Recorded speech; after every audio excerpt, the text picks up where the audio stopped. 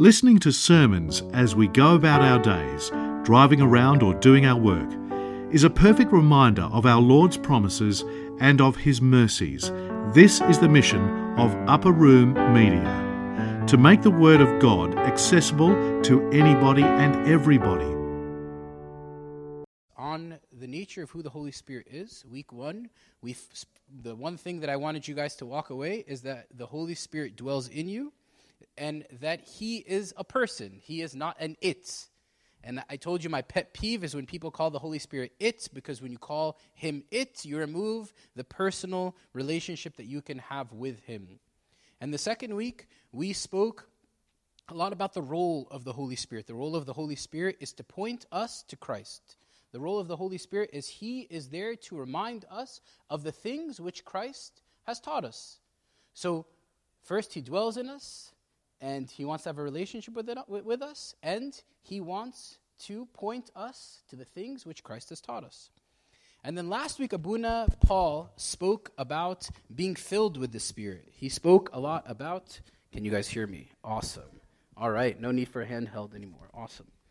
We spoke, Abuna Paul last week spoke to you guys about the story of Elisha and Elijah. And we have, that's not foreign for us because we have Elisha and Elijah in this church. So Abuna Paul gave you guys the story of Elisha and Elijah about how when one is really hungry and yearning to be filled with the Holy Spirit, that the Lord answers. This week I want to focus with you guys on one of the most famous passages in Scripture on the Holy Spirit. It's Galatians chapter 5.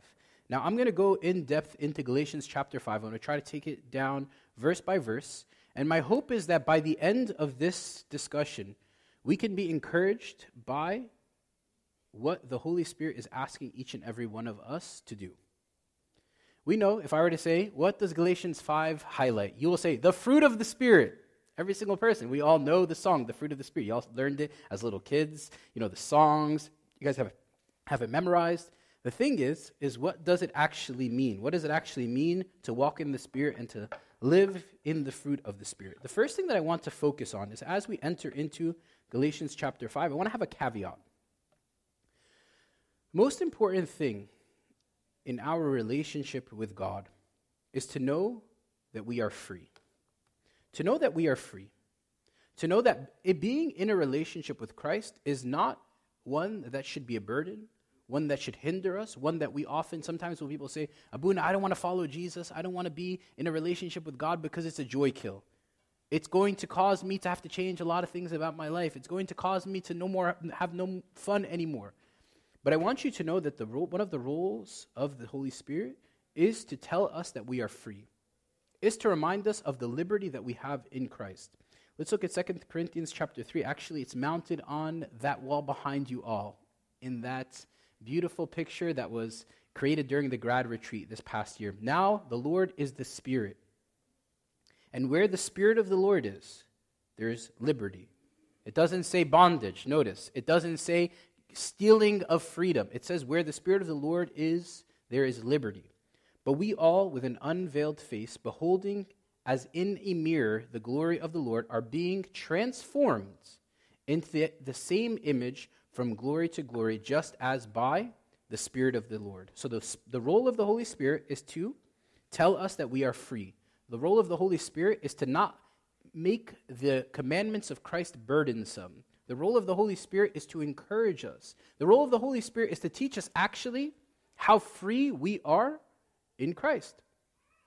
But look how it happens. It happens from glory to glory. It happens season by season, process by process. It doesn't happen in a snap of a finger overnight. See, freedom can only be found, truly, by submitting to God. True freedom can only be found by being in loving union with God. And I think people will say, no, Abuna, freedom is by me being financially free. By me having enough money in my bank account and my 401k, and as long as I have money, I am good. I'm free. I can do whatever I want. But I want to be able to nuance the difference between internal freedom and external freedom. I want you to understand that you may have all the money in the world.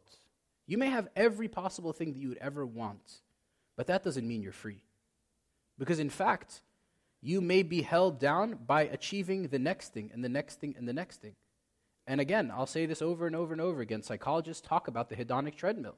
They talk about how when one gets one thing, immediately it loses its luster very quickly. So you're always searching after the next thing and the next thing and the next thing. So the reality is, are we actually free? Even in the worldly standard, is there anyone that's actually free? The richest people in the world, are they free? Not really, because they're living according to someone else's expectations of them. They're living according to what people demand of them. If you're a billionaire, you want to be the richest billionaire. If you're number 2, you're chasing after number 1. If you're number 5, you're chasing after number 4. There's always this constant pursuit of the next thing. So the reality is, we have this deception that freedom is in something external. But the reality is, freedom is something internal. And that's where the Lord is longing for every single one of us to have that type of freedom. I want to tell you guys a quote from a really beautiful book called Interior Freedom by a Catholic priest named Father Jacques Philippe. He has this quote where he says, "Our freedom is, in fact, proportionate to the love and childlike trust that we have from our Heavenly Father." Look at this. Our freedom is proportionate to the love and childlike trust that we have from our Heavenly Father. Let me ask you a question. Why is that true? If you really, really trust someone, if you really have a relationship with someone that is super intimate, are you worried? Are you scared about what the outcome will be in that relationship? You trust. And because you trust, you're able to surrender and give and offer more and more. Look what he says. The living experience of the saints is there to encourage us. They gave themselves to God without reserve, wanting only to do his will. In return, they received the sense of enjoying an immense freedom which nothing in the world can take away from them, and which was the source of intense joy. How can somebody who is a saint, someone who is martyred, somebody who is being persecuted for Christ, say that they're free? Because you can wound my flesh, you can take away my riches, you can do anything to me, but you can't control what's within. You can't control how I choose to respond. And that's why, even when you look at the various Coptic priests and bishops that were incarcerated during the Sadet era, you see that they were behind bars. And if you read Father Luc Cederos's book about the prison and what it was like, he said that the prison was literally like a 4x4 room. And in that prison, what did they do? They turned that prison into an altar. They turned that prison into a place in which they were glorified, and Christ was glorified in them. They turned that prison into a place where God dwelt. Even St. Paul, remember when he was in prison? They chained him to the guards. And the guards were there. Who was the one that was actually held hostage? St. Paul or the person who was listening to him preach the whole entire night? St. Paul was like, oh, you're going to hold me in chains? I'm going to make sure by the end you know Jesus. Listen, you tie a person who's filled with the Spirit, and you put him in any circumstance or her in any place, it doesn't matter the external. What matters is the internal. It doesn't matter what situation you put that person in, they know that they are free. See, the beginning of Galatians chapter 5 actually starts with this verse. Stand fast, or stand firm, therefore in the liberty by which Christ has made us free, and do not be entangled again with a yoke of bondage. You'll see Christ actually uses that imagery for my yoke is heavy, but my burden is sweet, right? You'll see that he uses that language and that kind of visualization. Yoke is what you would take two animals and you would yoke them together and have them walk together in synchrony, right? And that yoke was heavy. That's how that yoke is what would make that animal be able to carry the person who was sitting on them. And it was common in Judaism, by the way, to talk about having the study of learning the law as taking on the yoke. Do you know this? I'll tell you guys something really interesting. Do you know that there are over 613 Jewish laws? 613. When they take the 5 books of Moses, they were able to nuance them into 613 different laws. And they divided the list into 2, affirmative commands and negative commands. So do this and don't do this. Imagine 613 commands, a law for every single thing. And there was 248 affirmative commands, one for every part of your body. Every part of your body, there's a command. What you should do with your eyes, what you should do with your hands, what you do with your lips. Do you guys even know? This is crazy. Do you know that there is a prayer in Judaism for when you go to the bathroom? I'm not joking. It's actually beautiful. I read it and I was like, wow, this is amazing. Oh, you who opens up and closes. You who's able, it's an amazing, I'm not being funny. It's funny, but I'm not being funny. It's funny. They incorporate God into every single thing, but it's not, hey, God, welcome you into making sure that I can use my facilities. No. It's, I pray this because this is what the law tells me to do. There's 365 negative commands, one for each. Don't do this, one for each day of the year.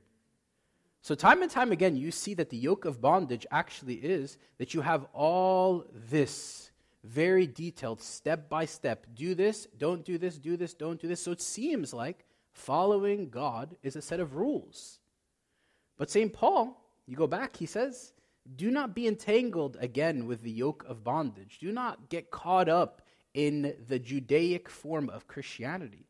Don't get caught up in being a bunch of people that follow a set of rules and miss out on the person who desires to give you freedom. Look what he says in verses 6 and 7. And because you are sons, God has sent forth the Spirit of His Son into your hearts, crying out, Abba, Father.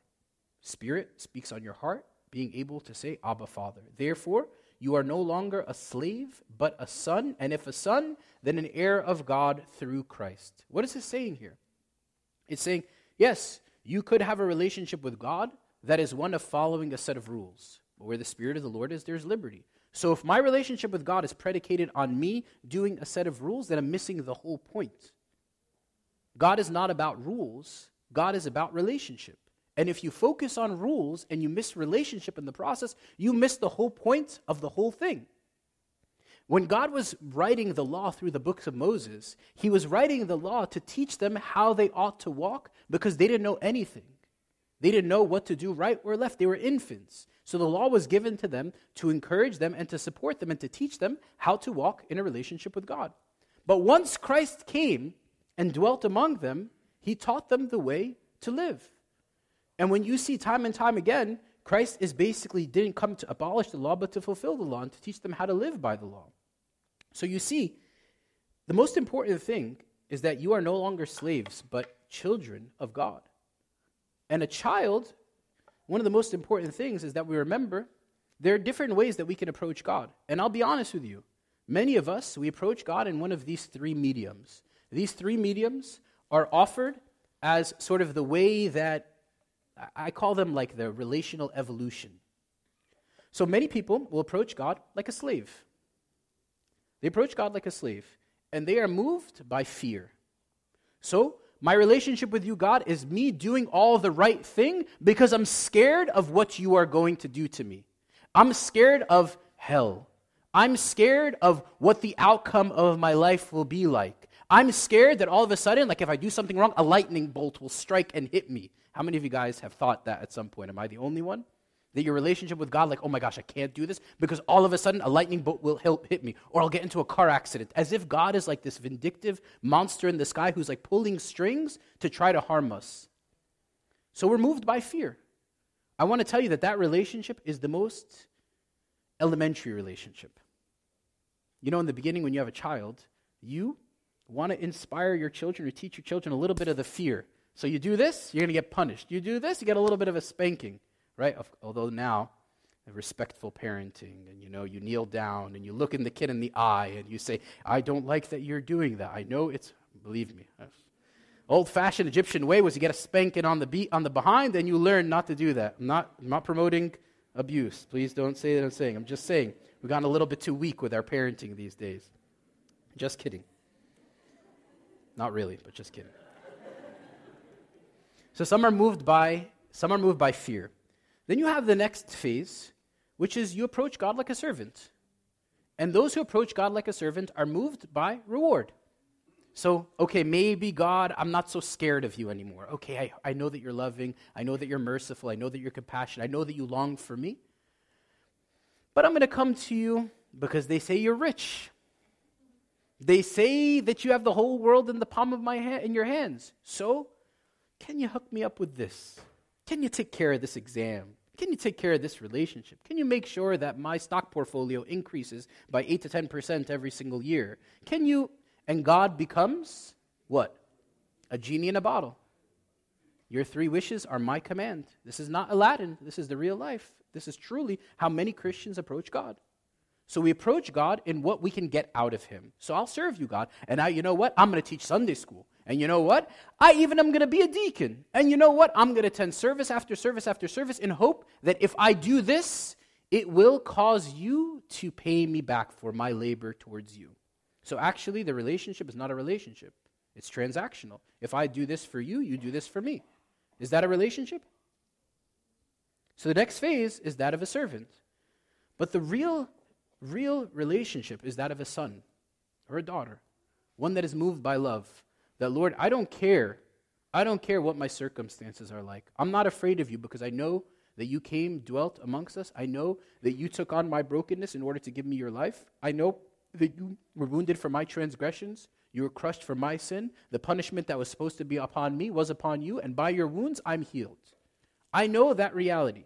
So I know the fact that you love me so much. And because you love me so much, the only thing I can do is offer myself back to you as a living sacrifice. The only thing I can offer up back to you is my devotion. The only thing I can offer back to you is my love towards you. The only thing that I can do is serve you. So I'm not moved by fear. I'm not moved by reward. I'm moved by love.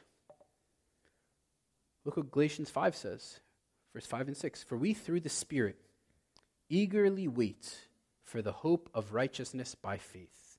For in Jesus Christ, or in Christ Jesus, neither circumcision nor uncircumcision. Circumcision or uncircumcision is basically following legality. Avails anything. So if I follow everything, if I come to you as a slave or as a servant, that avails nothing. But faith working through love. Faith working through love. Look what St. John Chrysostom says. He says something really beautiful.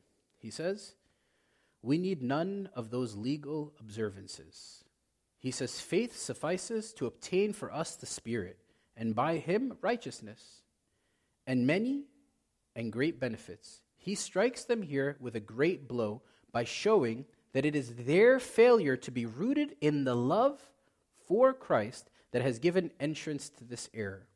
For what is looking for is not only faith, but also faith abiding in love. It is as though he said, had you loved Christ as you ought, you would not have gone voluntarily into slavery. You would not have insulted your deliverer. Look what St. John Chrysostom says here. He says, you don't need to observe those legal observances. You don't need to be worried about following this in order to get this. But if I have faith, if I have true faith, if I have a real relationship with God, all these things are the byproduct of it. All of the laws that God has given to us, every single one of them, if you're a slave or you're a servant, you see them as rules. If you're a son, you see them as cautions. You see them as signposts along the way. You see them as mediums by which God is trying to direct you towards the truth. God is trying to direct you towards a real encounter with him. Let me give you an example. Thou shalt not steal. Okay, God, what's the big deal if I steal? What's the big deal if I steal from the man? Big department store, or I steal from somebody who has a lot. What's the big deal? It's not about them. It's about you. It's not about you taking from someone. It's about what happens to you when you learn that it's okay to take from someone else. It dilutes, actually, your integrity. Thou shalt not lie. Thou shalt not murder. Thou shalt not bear false witness. All of these things God is trying to say to you. When you do them, you're not harming the other. Yes, you are, but you're harming yourself first and foremost. Because when we get into the condition of doing things that we ought not to do, what it does is it has a greater ramification on our own souls. So these laws are signposts from God to caution us, to direct us, to teach us. If you lie, you become a liar. And what happens when you become a liar? You become inauthentic. And when you become inauthentic, nobody actually knows who you are. And nobody wants to be around somebody who's fake, correct? So God is giving us signposts along the way to encourage us and to teach us to walk in the truth, to live the way that he created us to live, because one who lives as a servant or a slave is missing out on the real purpose, which is love. He says in verse 7 and 8, you ran well. He's talking to the church of Galatia. You ran well. Who hindered you from obeying the truth? Okay, all of us, we grew up in the church. All of us have received the Holy Spirit. All of us have been taught. And we ran well. What hindered you? Who hindered you? Who hindered you from obeying the truth? What was the stopping point that made each and every one of us at certain points in our lives say to ourselves, you know what? No, I don't want to follow that. I don't want to do that anymore. I don't want to live according to what God asks me to do. Because if I do, it's going to require me, again, to have to do things differently. And he says, the persuasion does not come from him who calls you. Don't ever think that God is the one who is orchestrating you to not follow the truth. Don't ever for a second think that your temptations or your struggles or your disobedience comes from God. We actually pray, and lead us not into temptation, but deliver us. We actually ask in that part of the prayer of the Lord's Prayer, we're saying, Lord, don't let me find myself in a situation in which you are not with me to help me get out of. He's not the one who hinders us from obeying the truth. The reason that we are hindered by obeying the truth is because the servant-slave relationship only can last for a certain period of time. It only can last for a certain period of time. It only can last where you are doing all the right things all the time out of no motivation but yourself or fear. It only lasts for a period. But real love lasts. Love never fails. Love endures. Love hopes all things, bears all things, believes all things. Love never fails. So when love is the catalyst by which we do everything, it doesn't fade away. Look what St. John, again, I like St. John Chrysostom. He says, these are not words of one who asks a question, but of one who is at loss and grieving. How was so great a race cut short? Who had the strength to do such a thing? You were superior to all. He's speaking to the church of Galatia. You were superior to all and were in position of teachers and have not remained even in position of disciples. You, the church of Galatia, were given so much. You were invested in so much. God poured out so much into you through his apostles, and you were supposed to receive and become teachers. What hindered you? What moved you to walk away from the truth? You were supposed to be teachers, and now you haven't even remained as disciples. What a shame, Church of Galatia. What a shame. God investing so much, and the outcome is people walk away from the faith. What a shame so many people in this church, year after year, come, and after a period of time, they walk away and leave. Whose fault is that? Is it ours? Is it theirs? Is it all of us? See, the thing, truly, that makes one walk away from the faith is when there is compromise. When there's compromise. St. Paul says it very clearly. A little leaven leavens the whole lump. Again, I'm taking Galatians chapter 5 and we're going through this journey. A little leaven leavens the whole lump. What's the big deal? The world is changing. Come on, get with the program. Church, evolve. It's okay to do all these different things. What's the big deal? What's the big deal? You start to open up, you leave a door cracked for sin to enter, it starts to leaven the whole lump. You take a little bit of yeast, and I like St. Paul's imagery here. You take a little bit of yeast, and you put it in your baking products. What happens? That sucker's going to rise. That sucker's going to take over the whole entire loaf. The whole entire thing. A little yeast. You see, when you make our bun, you put a little bit of yeast, what happens? It's amazing. It makes this beautiful loaf. But you leave a little crack opened. Like those who've walked in the Spirit, those who've encountered God, those who've loved him, who've responded to him by love. You leave a little door open, what happens? It starts to take over. Somebody will say to me, Abuna, I never thought in my wildest dreams I would have an affair. I never thought I'd ever find myself being in this situation. I never found myself ever thinking that I would be this disobedient to this point to God. I never thought in this point in my life I'd ever be addicted to pornography. I never thought in my wildest dreams I'd be judging and gossiping and have so much rift with my children and my family, etc. Fill in the blank. I never thought in my wildest dreams. we left a little room open. We weren't serious. In 375, the Apostolic Constitutions, they wrote something really beautiful. They said, "For the greater number of offenders there are, the greater is the mischief that is done by them. For sin, which passes without correction, grows worse and worse." Sin, which passes without correction, grows worse and worse and spreads to others, since a little leaven infects the whole lump. I'm not trying to be harsh here today. I'm just saying, if we want to really be disciples of the Lord Jesus Christ, we have to be serious. We have to be serious. Be free and be in liberty, but there's a pause. "For you, brethren, have been called to liberty, only do not use liberty as an opportunity for the flesh."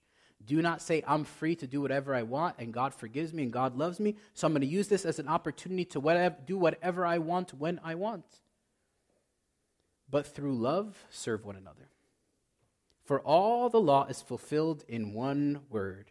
Even in this, you shall love your neighbor as yourself. You know, there was a Pharisee that came to the Lord, and he was one of the lawyers who really investigated the 614 laws in detail. And he comes to the Lord and he asks him a question, testing him. This is from Matthew 22. And he says, "Teacher, what is the greatest commandment in the law?" You know, we have very nuance. We have a nuance for what you do with your right hand, what you do with left, with your eyes. What is your greatest commandment? What should you do? Which is the most important? Everybody wants to find out a little bit of a loophole in the system. Like, I can do this, this, and this, and this, but what about this? And Jesus says to him, "You should love the Lord your God with all your heart, soul, mind, and strength, and you should love your neighbor as yourself." First, he says, this is the first and great commandment, that you should love the Lord your God with all your heart, soul, mind, and strength. And the second is like it. You shall love your neighbor as yourself. On these two commandments hang all the what? The law and the prophets. On these two. Christ takes something very complicated, very intricate, 614 laws, nuance, details, and he says, listen, all of this was pointing to you to encourage you to do two things, to love God and to love your neighbor. And if you love God, you know how loved you are by him. And if you know how loved you are by him, the natural condition is you want to go out and love others.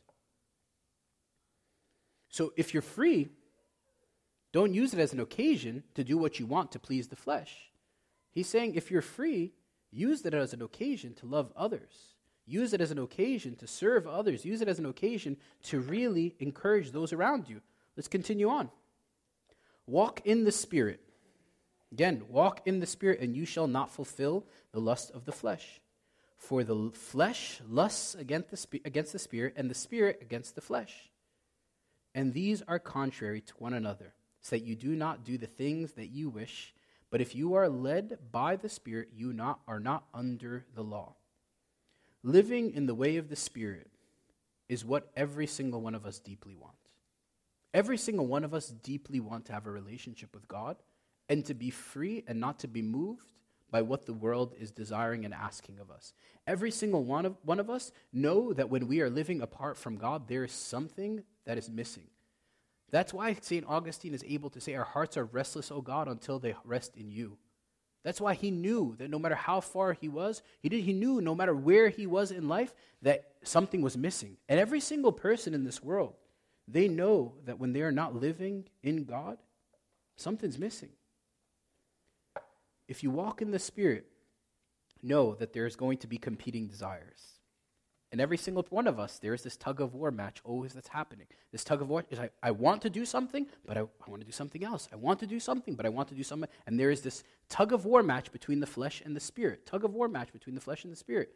And I know that God loves me. I know God cares about me. I know that God longs for me, and I want to live in the Spirit, and I want to walk in the Spirit, and I don't want to fulfill the lust in the flesh. But somehow I find this tug-of-war match that is happening. But look what he says in verse 18. But if you are led by the Spirit, you're not under the law. One of the most important things is changing the perspective. If you see it as fear, and if you see it as servanthood, slavery and servanthood, you're missing the whole point. But if you understand it as sonship, if you know that you are free, if you know that you are loved, love moves. Love is the greater catalyst from all things. Love will always be the inspiring force for us to do that which will gladden the heart of God. I want to actually define what the lust of the flesh means. A lot of us often think lust of the flesh is actually like a negative thing. Follow me for a second. Epithumia. It's the Greek word for what is actually being said here. It means an over-desire, an inordinate desire, an all-controlling drive and longing. Can you have an over-desire for only bad things? Can you have an over-desire for what we perceive as good things? Can you have an over-desire for things that sometimes take priority over God? Can you have an over-desire that are deemed as righteous things that oftentimes are hindering you from making God actually God? Some of the church fathers will say every single one of us has a God, whether you like it or not. Whether you're an atheist, agnostic, whether you're a believer, every single person has a God. The one who takes priority above all things. So maybe my relationship has taken priority. Maybe my kids have taken priority. Maybe my drive and my desire to succeed in life has taken priority. It looks as an over-desire. The lust of the flesh is not always sinful things. The lust of the flesh is, look at what it says here. This is from the Journal of Biblical Counseling. He says, if idolatry is the characteristic and summary Old Testament word for our drift from God, then desires, epithumia, the word that's used for lust of the flesh, is the characteristic and summary of the New Testament word for the same drift. The New Testament merges the concept of idolatry and the concept of inordinate life-ruling desires for lust, craving, yearning, and greedy demands. It's not necessarily always lust of the flesh is bad things. You can have idols in other things, right? Am I making this up? Like, am I the only person that struggles and thinks that the lust of the flesh has often been perceived as only bad things? Ask yourself today. Ask yourself today, and I asked myself as prepping this, what is taking priority in my heart? How can I walk in the Spirit if something else is God? And ask yourself this question, if that was taken away from you, hypothetically, what would happen? What would happen? Would you lose your relationship with God? Would you lose your hope in life? If you lost the thing that you think is, I have a healthy relationship, but when I have boundaries with this situation, I know. Sometimes we deceive ourselves into believing that actually some of the good things in life, and I'm not on the extreme of saying anything good is bad. No, let's not go down. I'm saying, ask yourself a question logically. Is there something in my life that has taken priority over God? Is there something in my life that has hindered me from actually really walking in the Spirit? Is there something in my life that I think about first over God in every single circumstance of my life? So while the flesh glorifies and adores and yearns for all kinds of created things and conditions and people, the Spirit glorifies and adores and yearns for Jesus. When the Spirit is working richly in my heart, He is constantly, again, back to week 2, pointing me to Christ, pointing me to Him, encouraging me. The Spirit speaks of the beauty and the greatness of Christ. The Spirit then longs to show us Christ and conform us to Christ. I don't want you guys to think that I'm saying today that, you shouldn't make your family's priority. You shouldn't take care of the responsibilities that you have. But what would happen truly if you were to lose this thing? Would you say, as Job says, the Lord gives and the Lord takes away, blessed be the name of the Lord? Or would you curse Him? Would you hate Him? And I'm not saying the Lord does it. The Lord, by the way, will never take something from you out of like, I want to show you that I love you. You should love me more. He's not like that. But this is a check for us in this moment of what is my relationship with God predicated on. Look at what verse 19 and 21 says. Now the works of the flesh are evident, which are adultery, fornication, uncleanness, lewdness, idolatry. By the way, this is something the church doesn't like to talk about. We don't like to take Galatians chapter 5 because it's hard. It's calling us out on our garbage. We like the fluffy verses and the things that, are saying God loves you through all your stuff, and He does. But again, love requires a response. Love requires a response.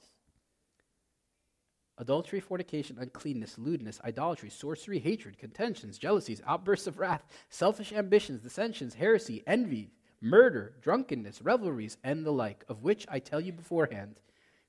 Scariest verse in the Bible. Just as I told you in the past, that those who practice such things will not inherit the kingdom of God. How many of us read Galatians 5 and fast forward right off of this verse? Boona, what's the big deal? What's the big deal, Boona? What's the big deal if I do a little bit of this, a little bit of that? You love me, you forgive me. Fair, I love you and I forgive you, but you get conditioned, you leave a little bit of room, you compromise over and over and over again, you no longer know my voice. You no longer know how to come back. You no longer know how to find me. You no longer know who I am even to begin with. You look, as you break down this passage, it says the works of the flesh are evident. If every single one of us were to pause and ask ourselves the question, am I living according to the flesh? Well, take Galatians chapter 5, verses 19 to 21 as a self-evaluation tool. Am I lusting, adultery and fornication? You know, actually the words for sexual immorality or adultery and fornication is the word porneia. Porneia. For the sexual intercourse between unmarried people is another word that's used, like when you take the Greek words that are mentioned in Galatians chapter 5, verses 19 and 21, they're a little bit different. They have stronger sort of connotations. And the word 20, for verse 20, sorcery, hatred, idolatry, all of these things are asking ourselves, maybe some of us aren't doing witchcraft anymore or sorcery. You know, if you go to Kenya, you'll see black magic and voodoo done all the time. But here we don't do that stuff because actually there's no need for it. The devil has all of us working for him, right? No need for him to come and to do black magic and voodoo and sorcery. He has every single one of us, me first and foremost, working by causing what? Hatred, contention, jealousy, outbursts of wrath, selfish ambition, dissension, heresy, envy, murder, drunkenness, revelries. Again, this is a long list. It's like stressful as you even read it. You're like, man, I look within myself and I see a lot of myself in this. But look how beautiful God is. God is beautiful in the fact that he calls us out on our garbage but never leaves us. He never leaves us. There's always hope. Look at the next verse after 21. He says, but the fruit of the Spirit. Notice how he doesn't say fruits, because a lot of people like to say the fruits of the Spirit. The fruit of the Spirit is love, is joy, is peace, is long-suffering, is kindness, is goodness, is faithfulness, is gentleness, is self-control. Against such there is no law. Against such there is no law. 19:21, harsh. 22:23, encouraging. It says you want to check yourself and you want to see where you are. Take 19 and 21 and put them next to your life. And then take 22 and 23. Am I living in the Spirit? Am I bearing fruit? Notice it's not multiple things. One who's in the Spirit lives all of these things. It's one fruit. You are loving. You have joy. You have peace. You have long-suffering. You have kindness. You have goodness. You have faithfulness. You have gentleness and self-control. There's a process here, though, that happens. 4 things is that the process is gradual. The process is, I don't think any person today is going to say, Abuna, okay, now, I'm ready to walk in the Spirit. It's gradual. You plant a seed, what happens? And I like how St. Paul uses the imagery of botanical stuff, like planting. With growth in the fruit of the Spirit, it happens over time. Ask yourself a few years ago, when something really frustrated you, how did you respond? Did you respond angry? Did you flip out? Did you lose your cool? Versus now, if you're growing in the Spirit, if you are living in the fruit of the Spirit, what happens? You're living a more controlled, you have more tempered, and you're more patient. So the catalyst is to say, where was I 3 years ago? How did I respond to things 3 years ago? And where am I today? Am I growing? The process is gradual, but if I am yearning for God and living in the Spirit, it's going to happen over time that I'm going to start to see, a few years ago, I was temperamental and angry, but now things are changing. 6 months ago, you insulted me, I would insult you right back, but the Spirit is working in me. Also, it's inevitable. Those who immerse themselves in the Spirit, who really are hungry for Him, it happens. There's going to be growth. You plant a seed. If you take a little seed and you put it under a rock, right? and that seed is given enough moisture even under the rock, what happens? That seed is going to break right through that rock. If you bet your money on who would win, the seed or the rock, you would say the rock. But there are many situations in which a seed was planted underneath a rock, and that seed grew up, brought out a big, beautiful tree, and that rock got destroyed in the process. It's inevitable. Those who put themselves in a relationship with God, fruit will happen. It's not something that, if I work, if I do this. No, my only responsibility is to immerse myself in the presence of God. My only responsibility is to put myself in a situation where growth can happen. And the goal is not to have gradual, just inevitable roots that take forth. You want internal roots. You want these characteristics to be really deep. You don't want them to be moved by the situations that happen in life. You want them to be deeply rooted strength that gets built from being in a relationship with God, with the Holy Spirit working in me. It's not about characteristics. By the way, something really challenged me about this specific point, about internal roots, is be careful. Don't think your gifts, your natural gifts, are an indication of the Holy Spirit working in you. Somebody checked me on this. Say you have the gift of being able to speak, and people are moved by your speaking. Does that mean you're filled by the Holy Spirit? Or does that mean that the Spirit is working in the people that are listening to be moved, and the Spirit is working despite you? That's a check, right? It checks you. It makes you actually ask yourself the question, am I bearing fruit? Am I really living a fruitful life? Well, if I look at myself and I check myself, am I loving? Am I living in joy? Do I have peace? Do I have long-suffering? Am I kindness? Do I have goodness? Do I have faithfulness, gentleness, and self-control?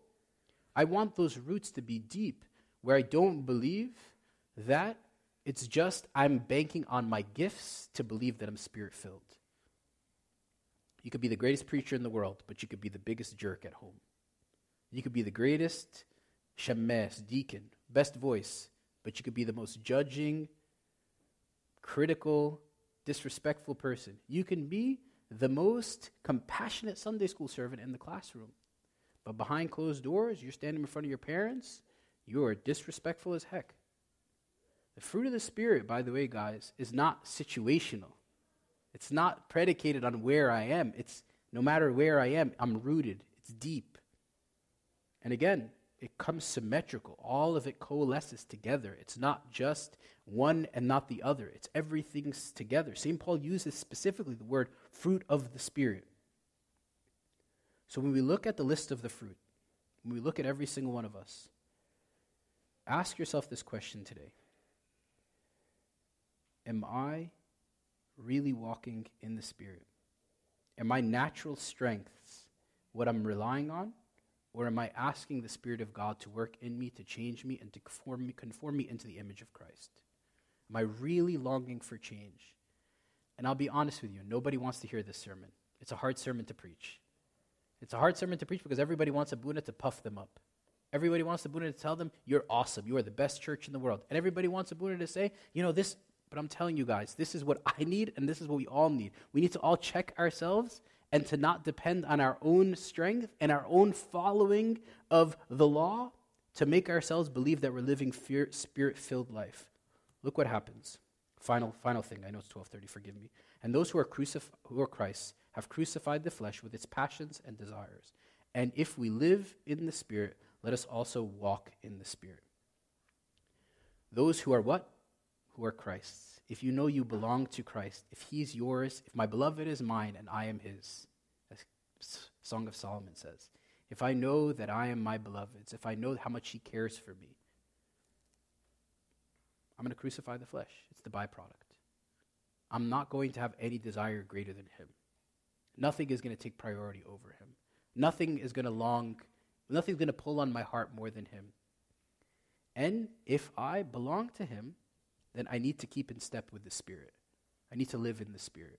I need to check myself every single day and ask myself, how does my life match with Galatians chapter 5? Again, do I fast forward through Galatians chapter 5? Or do I really look to and say, this is not just an intellectual exercise. It's not something that each of us just think through and sort of fast forward through. But ask yourself this week, how much do I match with Galatians chapter 5? Am I walking in the Spirit and am I growing in him? And if not, ask him. Say, Holy Spirit, fill me with your fruit. Say, Holy Spirit, encourage me, teach me all things. Bring me to remembrance of the things which Christ has taught me. Holy Spirit, fill me with your presence so that I can really be adopted as a son. So I could really have a conversion in my heart. So it's not just a conversion of words, but it's a conversion of life. Help me, O Holy Spirit, to be a person who is constantly pouring into other people. Help me, O Holy Spirit, crucify my own selfish desires. Help me, O Holy Spirit, that if I'm struggling with a certain thing, let me believe in the victory of the resurrection of Christ.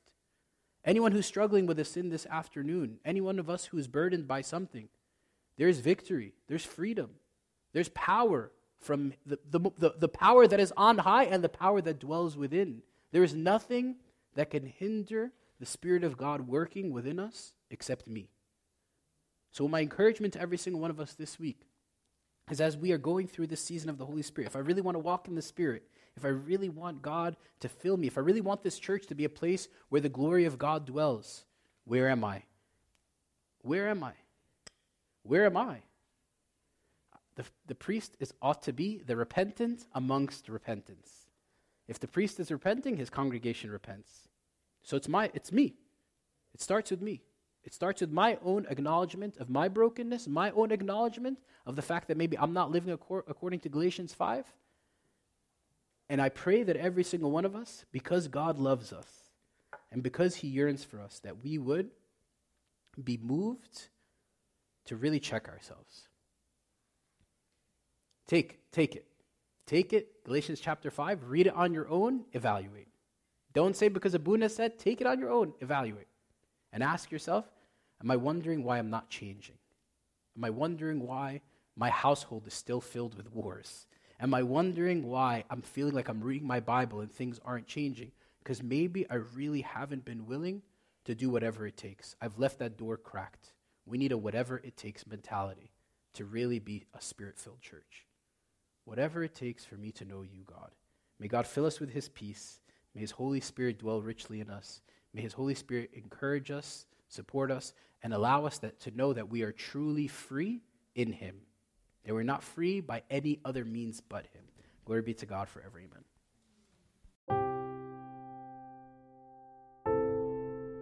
This talk was brought to you by Upper Room Media.